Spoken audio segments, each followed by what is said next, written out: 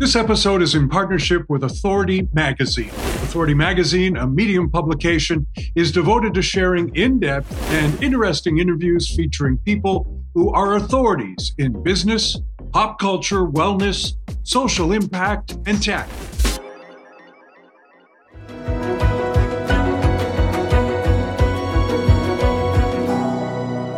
Today's guest on Believe in People will help us navigate the world of little people. He is Allan Redford, an advocate for accessibility and disability rights in a world that often ignores them. Allan, welcome to Believe in People. I'm happy to be here. Thank you for inviting me. Looking Well, forward to it. we're thrilled. We're actually thrilled because Adam Corelli was very enthusiastic to introduce us to you, and we are thrilled that you said yes to being on our podcast. So thanks for that. One thing that struck me, Allan, is that you do or have done an awful lot in your life so far. You're the president of the Little People of Ontario and Canada. You're the president of the Dwarf Athletic Association of Canada. You're a wealth advisor with Scotia McLeod. And you have a master's in, okay, I hope I said this right, neuroethology? Neuroethology, that's correct. Neuroethology, and you perform live theater and have appeared in numerous film and television productions. Okay, where does your motivation come from? Just living life and having a good time, I think is really where it comes from. But the other side of it is, of course, doing good things, I think. So I think that's partly where the charity stuff comes in, and helping the little people community and my community. I'm a little person. I'm 3 feet 10 inches tall, and that's sort of the community that I didn't actually grow up in. I came into it much later in life. I was 40 actually, so Wow. there was a meeting in town in Toronto where I live, and a doctor that I knew said, "Why don't you come down?" So I did, and met a group of people that I really liked, and looked at what was going on within the community and said, I can probably, I don't think I said that right away, but I put up my hand to volunteer to help. And then I just kept putting up my hand to do more and more things. So it's been really fulfilling, and it continues to be.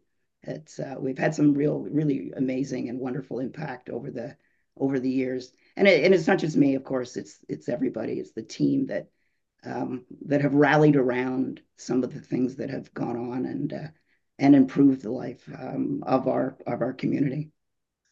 I want to ask you,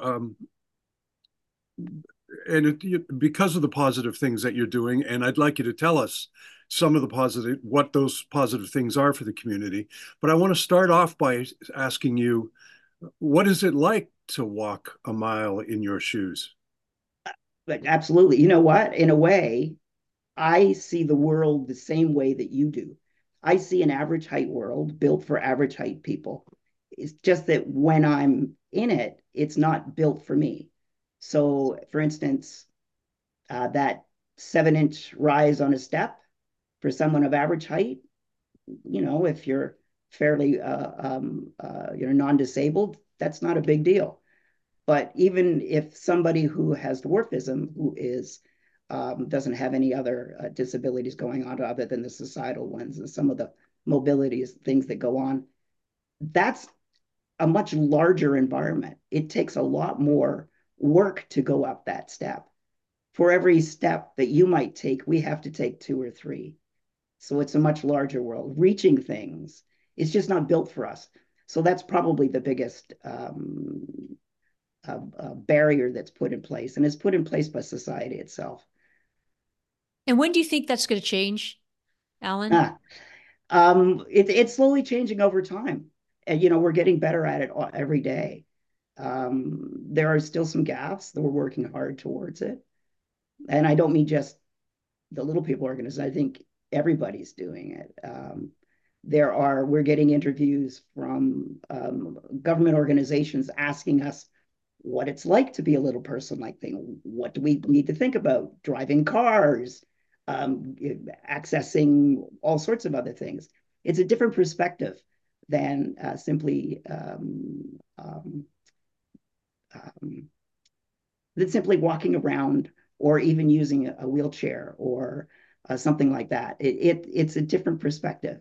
Yeah. And I've had some interesting outcomes with that when we reveal that to some of the disability groups that really haven't quite thought of what it's like to be a little person. So Yeah. I mean, this may be off topic and out of line, but a summer and a half ago, I busted my leg quite badly, and I was confined to a wheelchair. I was confined to a wheelchair for, 7 or 8 weeks, really. And I found that the public's perception of me as a person changed dramatically simply because somebody was pushing me in a wheelchair. Now, are you in a wheelchair right now? I actually the chair I have that I'm sitting in my office is actually a wheelchair, Yeah. but So talk to me about, mostly because it's comfortable. yeah. Well, But yes, I I do mean, use a power chair when I'm out going long distances and driving my van. yeah. But yeah, Well, but all of those things immediately have a public reaction to them, to you, because you're sitting in it.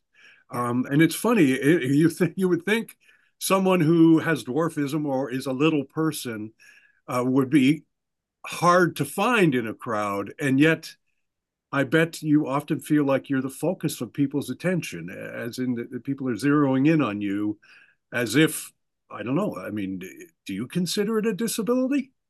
Certainly, the social model would you'd fall under a disability because simply because the world is not built for someone of short stature. Yeah, But from the medical model, it depends. Depends on um, depends on the criteria that are chosen. yeah, So, if and there's a wide range of types of dwarfism. There are over 400 types of dwarfism, Wow. and even then, there's variability within people with dwarfism. The most common form is achondroplasia, and you can get some very well and incredibly athletic people with achondroplasia, and others who are using a wheelchair all the time. So often, when I go to schools and give talks and things like that, I often say, "Well, what's the typical?" And you go, you're putting a group of very varied individuals with different diagnosis, and I guess that's the difference between being short and having dwarfism. Dwarfism is a diagnosis, so it's a medical condition. mm, It's just not that you're short. In fact, that's kind of changing with the new medical scene and things and treatments and whatnot. Um, Things are changing, and also our population had been growing taller overall. So people with dwarfism were also growing taller.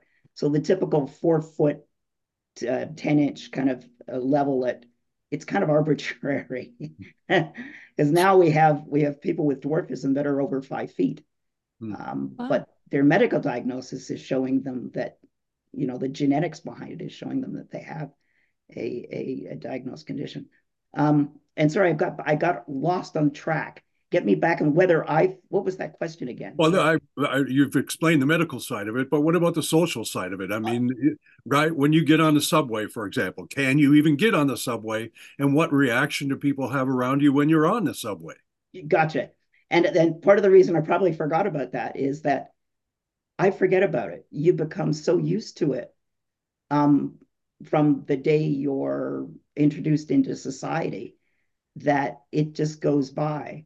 I will often so you become kind of numb to it. I mean, they're always um, it's always the kids that reach out, and of course they just see something different and they want to ask, and Yeah, the reactions are always different. And the thing that and it's honest, so I don't have any problem with it. In fact, what I often do is reach out to them and try to catch their eye and introduce myself.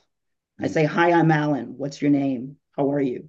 kind of thing. And then the tricky part is the parents' reaction. Some of them are like dragging their kid away or doing something silly when all you really want is you just to just want to redirect. say, you just want to say hi. You just want to make that connection. And you do. It's really neat. And to give you an example, when I was in line redeeming a donation of a gift card, and there was a young boy in front of me. He was about my height, and his father was there. And you're close up, and he's staring right at me. Mhm. And he turns to me and he goes, "You have a big mustache." It had nothing to do with my height. It had nothing to do with anything else. It was all about the mustache, you know? It was heartwarming. It was really wonderful. So, And Alan, when did so I know that the Little People organization was just developed in 1965. Then where did the Dwarf Athletic Association of Canada, where did that come about, and what kind of athletes do you get? yeah, DAC was started in 2012 in Alberta, actually. I was out on we were at a conference there in Calgary, and one of the World Dwarf Games were coming to Lansing, Michigan in 2013, and our LP athletes and our members were from across Canada, actually. We're going down to the States to compete in these events, but they were so close this time. We figured it was time to actually have a Canadian team, so that's where it started, and we became incorporated as a not-for-profit in 2013, and then in 2020 we got our full charitable status. And the athletes, it's all abilities. It's the idea to have children and adults participate together eye to eye in an opportunity that they would never ever have, because it's typically they're competing against average height um, individuals. And What kind of competition? What kind of sports? every basketball, soccer, volleyball, track and field, swimming's a big one, and badminton. As a matter of fact, there are two.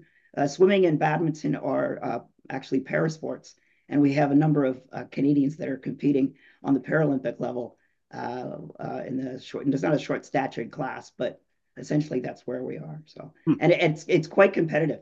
It's really amazing, and it can be certainly from the all ability standpoint, it can be life changing.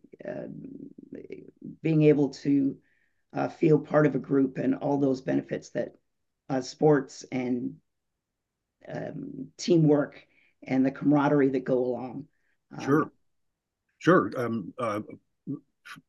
Exercise, Exercise, camaraderie, as you mentioned, um, the health and well-being. self We're not talking self just the self physical fitness. esteem. We're also talking about mental fitness as well. Yeah, And sure. I have a number of stories where people have come to me and said, you've saved my life, Wow. or I've immediately felt accepted.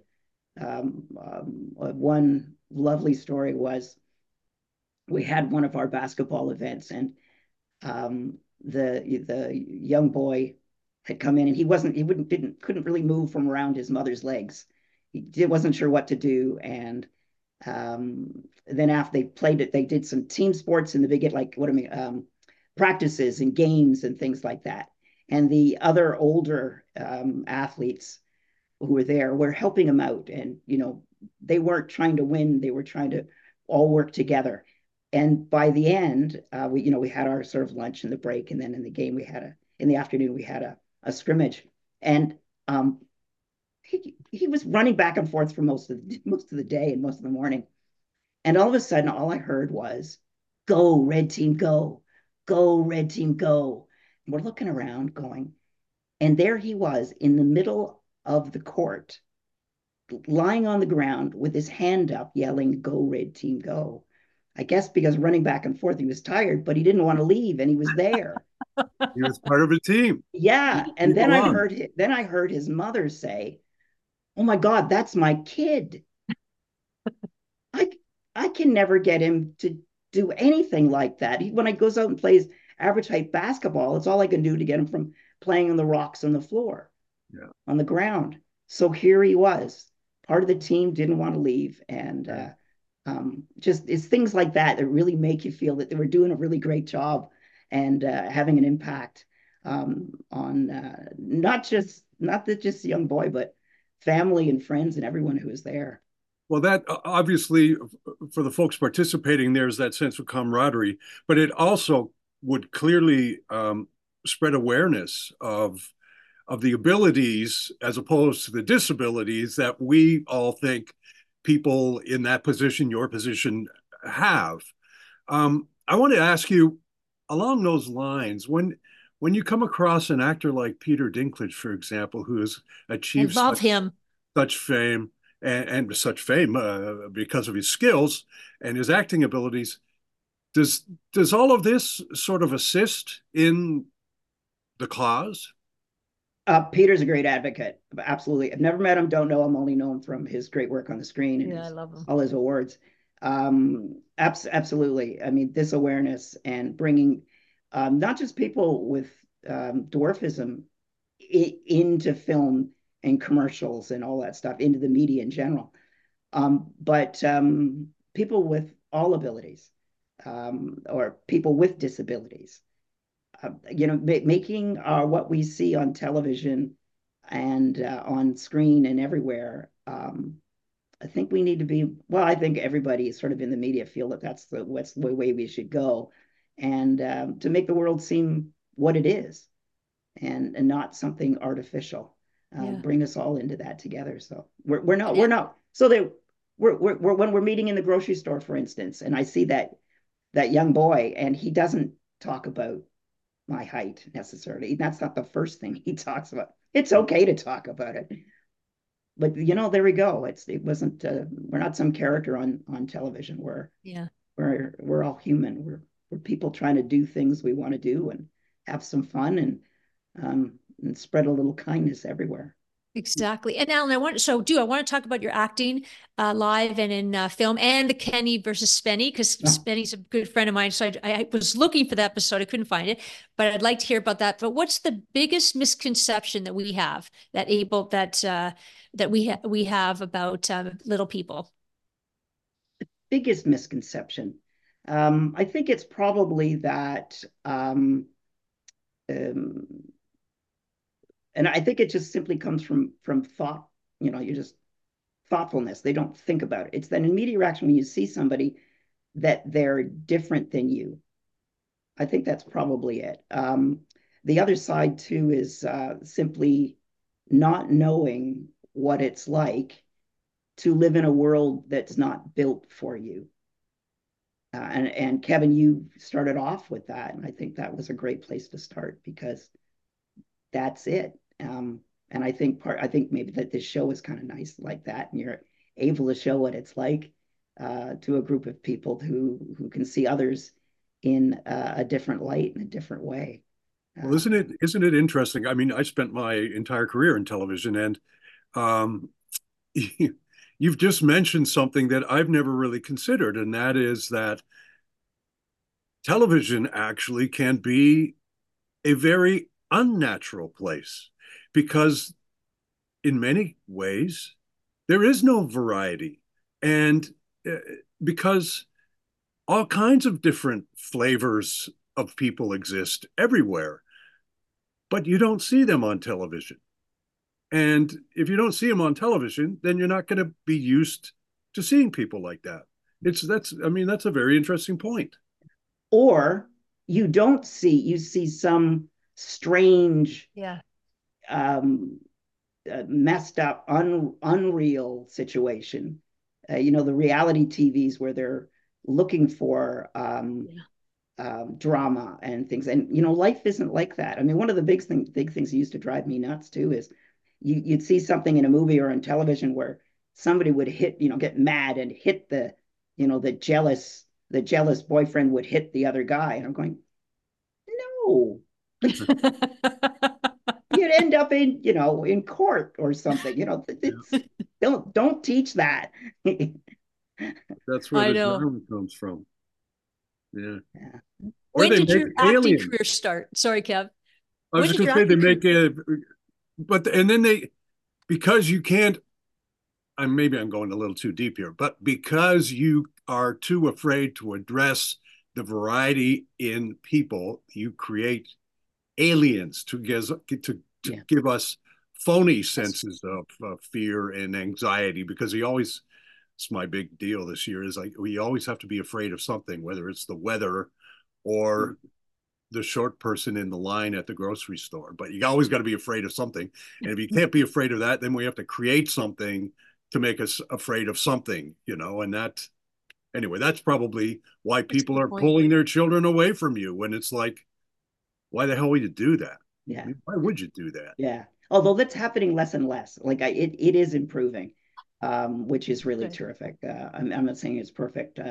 I was speaking with someone yesterday, and they're going through some mental health issues and some, it's in society is he feels that they're treating them poorly and things like that. And sometimes it is a bit of a mindset, and that's too bad. We need to change that, and I think that's good for everybody. So getting and not being afraid, um, I think that is very important. Where we just go on, or maybe the other side of it is not be so angry. I know, so refreshing. Wouldn't that be nice? Yeah, like just be nice. I know. Really. Exactly. And Alan, when did your acting career start for you? Oh, in 1997, I think, is when it started. And well, I should say my sort of career in that area was then, but I'd been in the film industry since I was born. My mother was a professional makeup artist. She started the makeup department at the CBC in 1956, Huh. and her name's Irene Kent. And so I grew up in it, and it's funny. My mother said, "Oh, you don't want to get into the business; it's hard and all that stuff, right?" And she started the IATSE 873 as one of the 6 founding members Wow. here in Toronto, and she was a member for over 60 years of the International. And then one day somebody met me on the street and said, "Hey, you could make a lot of money. You could do whatever." Like the agent meeting somebody there, go figure. Yeah. And I went, "Oh yeah, right," kind of thing. And I sort of went home and I was speaking to other people and said, "Yeah, I think you'd probably be pretty good at that." All of a sudden, I get a call, not from that person on the street, but from someone else who had mentioned to someone else or whatever, "Why don't you go on this audition?" So I did. I went on few auditions, and one of them I got. And it was a 10-day shoot on a series. I had, I think I had 7 of 10 days. And I came home and I was hooked. It was fabulous. And the other funny thing is that my mother looked at me and she said, "So?" And my dad went, "Uh-oh." Like, you're both, I know that look in both of your eyes in terms of, and again, it's the camaraderie and the thrill and the creation and the art that goes into it. It was really wonderful. And I did a whole number of things all over the years. I'm not doing as much now. My hips have gone, and I'm not able to get around as much anymore. And my endurance is kind of reduced. So I did some background work this past summer, but even then, in my chair. Apparently, I'm the only elderly male who uses a wheelchair in the ACTRA um, roster. Go figure. Really? Yeah, Real? apparently. Wow. Huh. Well, Uh, then you're of all retired. things, eh? And what kind of roles did you get, Alan? Things that in the beginning, things that would not be particularly palatable. They were stereotypical things that I Yeah. wouldn't do now. But I still had a lot of fun at the time, and we made the changes. But then we got roles that were just regular roles. Good. I mean, the role. I mean, I want to bring up Kenny versus Penny stuff. So, I mean, that was I just really got the call and went out and did the show. What was the episode? Who can go longest without using their arms? And Okay. yeah, yeah. And So the guys were all wrapped up, and they couldn't use her arms. And eventually I came in, and Kenny just wrapped me around him, like hung me on him. So effectively, I was his arms. Oh, that's good. Yeah, so it was pretty funny. I mean, the show, the show pushes boundaries in all sorts of ways. Yeah. And I think the fans are great. I'm still on the Facebook page, and like I said, the fans do reach out to me, or on the street. I'll be away. I was in Amsterdam, and somebody approached me in the street. I was in Cuba or wherever. There's usually somebody around that will yell out Kenny versus Penny or something like that. Of all the little things that I've done over the years, or the big things or whatnot, this is the one thing, and I think it's hilarious. I think it's really funny. I love it. As we reach the end of our time here, everything that you have said has been positive. You haven't said anything negative about anything. Even in the gracious way you refer to people who, back away because of their own prejudices. You're even positive about them. I want to ask you, because you could have gone the other way and been, an angry and negative guy. You even said that we shouldn't have any anger in our world. We ask this every week. Why do you believe in people? Oh boy. Who else are you going to believe in? That's who we are. You've got to believe. If you don't believe in people, you got to believe in yourself. So, and we're all people. I think that's it. Without people, who would we be? Exactly. Alan, thanks so thank much. you. You're very welcome. For sharing it's half been an hour. Fun. Take care. Thank you so much, and keep doing the great work that you both do. It's really fun. Thanks, Alan. I am inspired because Alan has such a great attitude, and I just feel that it is really a mindset, isn't it? Yeah, and it's not just his mindset; it's our mindset. Like, what's the diff? What's the difference? Plus, like he says, they have to walk 3 times as many steps to get up the stairs. We have to start including these sorts of things when we're thinking about designing buildings and subways and walkways and stadiums or stadia or whatever. Anyway, it was great. Such a great thing to meet him, and what a positive guy. So thanks for being on with us. And if you've liked this episode, because I don't know anyone who would not like this episode, please subscribe to Believe in People. Thanks. Take care, everyone.